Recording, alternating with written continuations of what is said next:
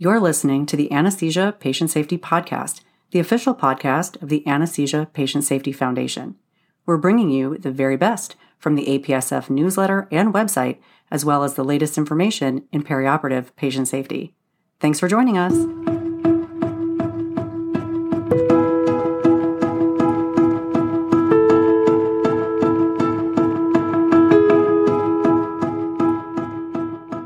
Hello, and welcome back to the Anesthesia Patient Safety Podcast. My name is Allie Bechtel, and I'm your host.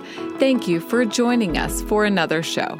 The October 2021 APSF newsletter is here. Raise your hands if you are excited. We sure are, and that's why today we are going to dive into the newest issue. Before we dive into the episode today, we'd like to recognize Preferred Physicians Medical Risk Retention Group, a major corporate supporter of APSF. Preferred Physicians Medical Risk Retention Group has generously provided unrestricted support to further our vision that no one shall be harmed by anesthesia care. Thank you, Preferred Physicians Medical Risk Retention Group. We wouldn't be able to do all that we do without you. Now, before we get into the newsletter and our featured article, we are going to hear from the author. Today, we will be discussing the article Perioperative Hypotension by Daniel Sessler. Sessler is the chair of the Department of Outcomes Research at Cleveland Clinic. To kick off the show today, I asked Sessler, why do you feel so passionate about this topic? Let's take a listen to what he had to say. Postoperative mortality remains strikingly common. About 2% of surgical inpatients die within 30 days of surgery. In fact, if the 30 days after surgery were considered a disease, it would be the third leading cause of death in the United States. The only potentially modifiable factor that we know about that's associated with myocardial injury after non-cardiac surgery is hypotension. Multiple studies show that mean arterial pressure less than 65 millimeters of mercury is associated with myocardial injury, acute kidney injury, and with death. Don't worry, we are going to hear from Sessler again, so don't turn that dial. But you may want to make some clicks because here is how to get to the featured article today.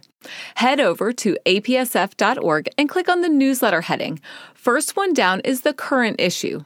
Then, click on our featured article today, Perioperative Hypotension. Have you ever seen hypotension in the OR? Have you ever discussed blood pressure goals during the perioperative time period?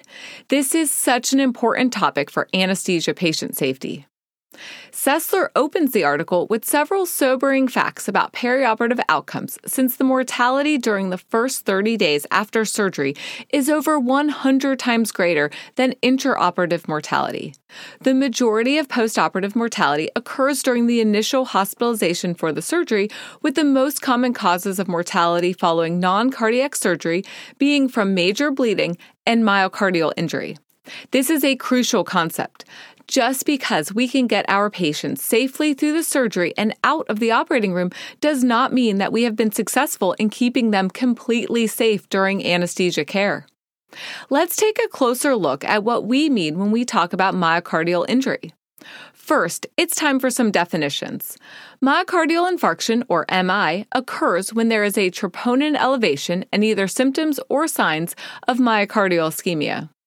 Myocardial injury after non-cardiac surgery occurs when there is troponin elevation, most likely due to myocardial ischemia, and this includes myocardial infarction and any other events associated with myocardial ischemia that does not meet the criteria of MI. The etiology of these events during the perioperative time period is often due to an imbalance between myocardial oxygen supply and demand. It is not usually due to plaque rupture. The important thing here is that patients who have myocardial injury after non-cardiac surgery have a higher mortality at 30 days and up to 1 year after surgery. And the mortality from a perioperative myocardial injury is greater than infarctions that occur outside of the operating room. So how can we identify patients who are at risk for higher postoperative mortality due to myocardial injury? We can check troponins, and the good news is that there are thresholds for troponin assays for determining when myocardial injury following non-cardiac surgery has occurred. Being able to screen for this with an available lab test is important since over 90% of these events are asymptomatic, and even patients who are asymptomatic are at risk for the increased mortality. It may be appropriate to screen patients by drawing troponins preoperatively and then for the first 3 days postoperatively. Sessler describes some of the thresholds that may be used to identify myocardial injury after non-cardiac surgery, which include the following. Number 1, non-high sensitivity troponin T greater than or equal to 0.03 nanograms per milliliter. Number 2, high sensitivity troponin T greater than or equal to 65 nanograms per liter, or high sensitivity troponin T in the range of 20 to 64 nanograms per liter and an increase of greater than or equal to 5 nanograms per liter from baseline. Number 3, high sensitivity troponin I greater than or equal to 60 nanograms per liter. Or number 4, high sensitivity troponin I greater than or equal to 75 nanograms per liter. Number 5, troponin I measured at least twice the local 99th percentile. And finally, number 6, an increase of at least 20% in patients who have preoperative high sensitivity troponin concentrations that exceed 80% of the relevant thresholds that I just mentioned. You also will want to check out the article to look at the first figure, which shows the 30-day mortality rate, depending on the postoperative peak high-sensitivity troponin T concentration. This should come as no surprise that as the peak troponin level increases, so does the 30-day mortality. When we evaluate what can be done to keep patients safe, we need to recognize the unmodifiable factors. For myocardial injury after non-cardiac surgery and MI, these include age, diabetes, cardiovascular history, and studies have shown that we cannot prevent a perioperative MI with beta blocker, clonidine, or aspirin administration, or by avoiding nitrous oxide. This is why it is so important to identify any modifiable factors that we may be able to address during anesthesia, which brings us to the next topic of perioperative hypotension. Sessler describes what we know about the association between hypotension and myocardial injury and MI. Intraoperative hypotension with a mean arterial pressure below 65 millimeters of mercury is associated with myocardial injury and MI. We need to remain vigilant in the postoperative period as well, since there is an association between postop hypotension and MI, even in patients who were not hypotensive intraoperatively. Just because we leave the operating room and turn off the anesthesia does not mean that it is time to let our guard down, according to data from the Vascular Events in Non-Cardiac Surgery Patients Cohort Evaluation, or the VISION cohort. This study looked at the relationship between holding or continuing ACE inhibitors, or ARBs, in patients undergoing non-cardiac surgery and the risk of death, stroke, and myocardial injury at 30 days, with the secondary outcomes of intraoperative and postoperative hypotension. And this was published in Anesthesiology in 2017 by Reshetnev and colleagues. It revealed that postoperative hypotension was common, with 19.5% of patients in the cohort having at least one episode of hypotension. Post-op hypotension occurred in almost 12% of patients on post-op day 1, and the majority of these events occurred in the first 3 days after surgery. Going one step further, these relatively common episodes of postoperative hypotension were associated with major vascular events and were even more strongly associated with MI or death than intraoperative hypotension. Another association includes perioperative hypotension and an increased risk of stroke. Check out figures 2 through 5 in the article to see these associations and the results. Are there any other modifiable factors associated with myocardial injury and infarction? Postoperative anemia has a strong association, and this exists even when adjusting for baseline patient characteristics, including preoperative anemia. A couple of other factors, such as heart rate of 100 beats per minute and systolic hypertension up to 200 millimeters of mercury, were not associated with postoperative myocardial injury. Now, even though hypoxemia is a common event, it is not clear if this contributes to myocardial injury at this time. If hypotension is associated with myocardial injury, are there any other end organs that could be affected in a similar way? To help answer this question, we need to look closer at acute kidney injury following non-cardiac surgery. Here's what we know. It is common. Stage 2 through 3 AKI occurs in 1% of patients, and Stage 1 AKI occurs in up to 7.4% of patients, and there is an association between hypotension and the development of AKI. In fact, there is evidence that mean arterial blood pressure levels less than 55 millimeters of mercury for less than 5 minutes was associated with an 18% increase in the risk of AKI. The important point here is that the degree of hypotension, as well as the length of time that the patient experiences hypotension, are important factors for the development of AKI. Once patients develop perioperative acute kidney injury, they then go on to have a higher 1-year mortality, or even if they start with mild Stage 1 AKI, these patients may develop worsening kidney function in the next 1 to 2 years following their non-cardiac surgery. This data comes from the 2020 study by Turan and colleagues published in Anesthesiology. Mild acute kidney injury after non-cardiac surgery is associated with long-term renal dysfunction, a retrospective cohort study.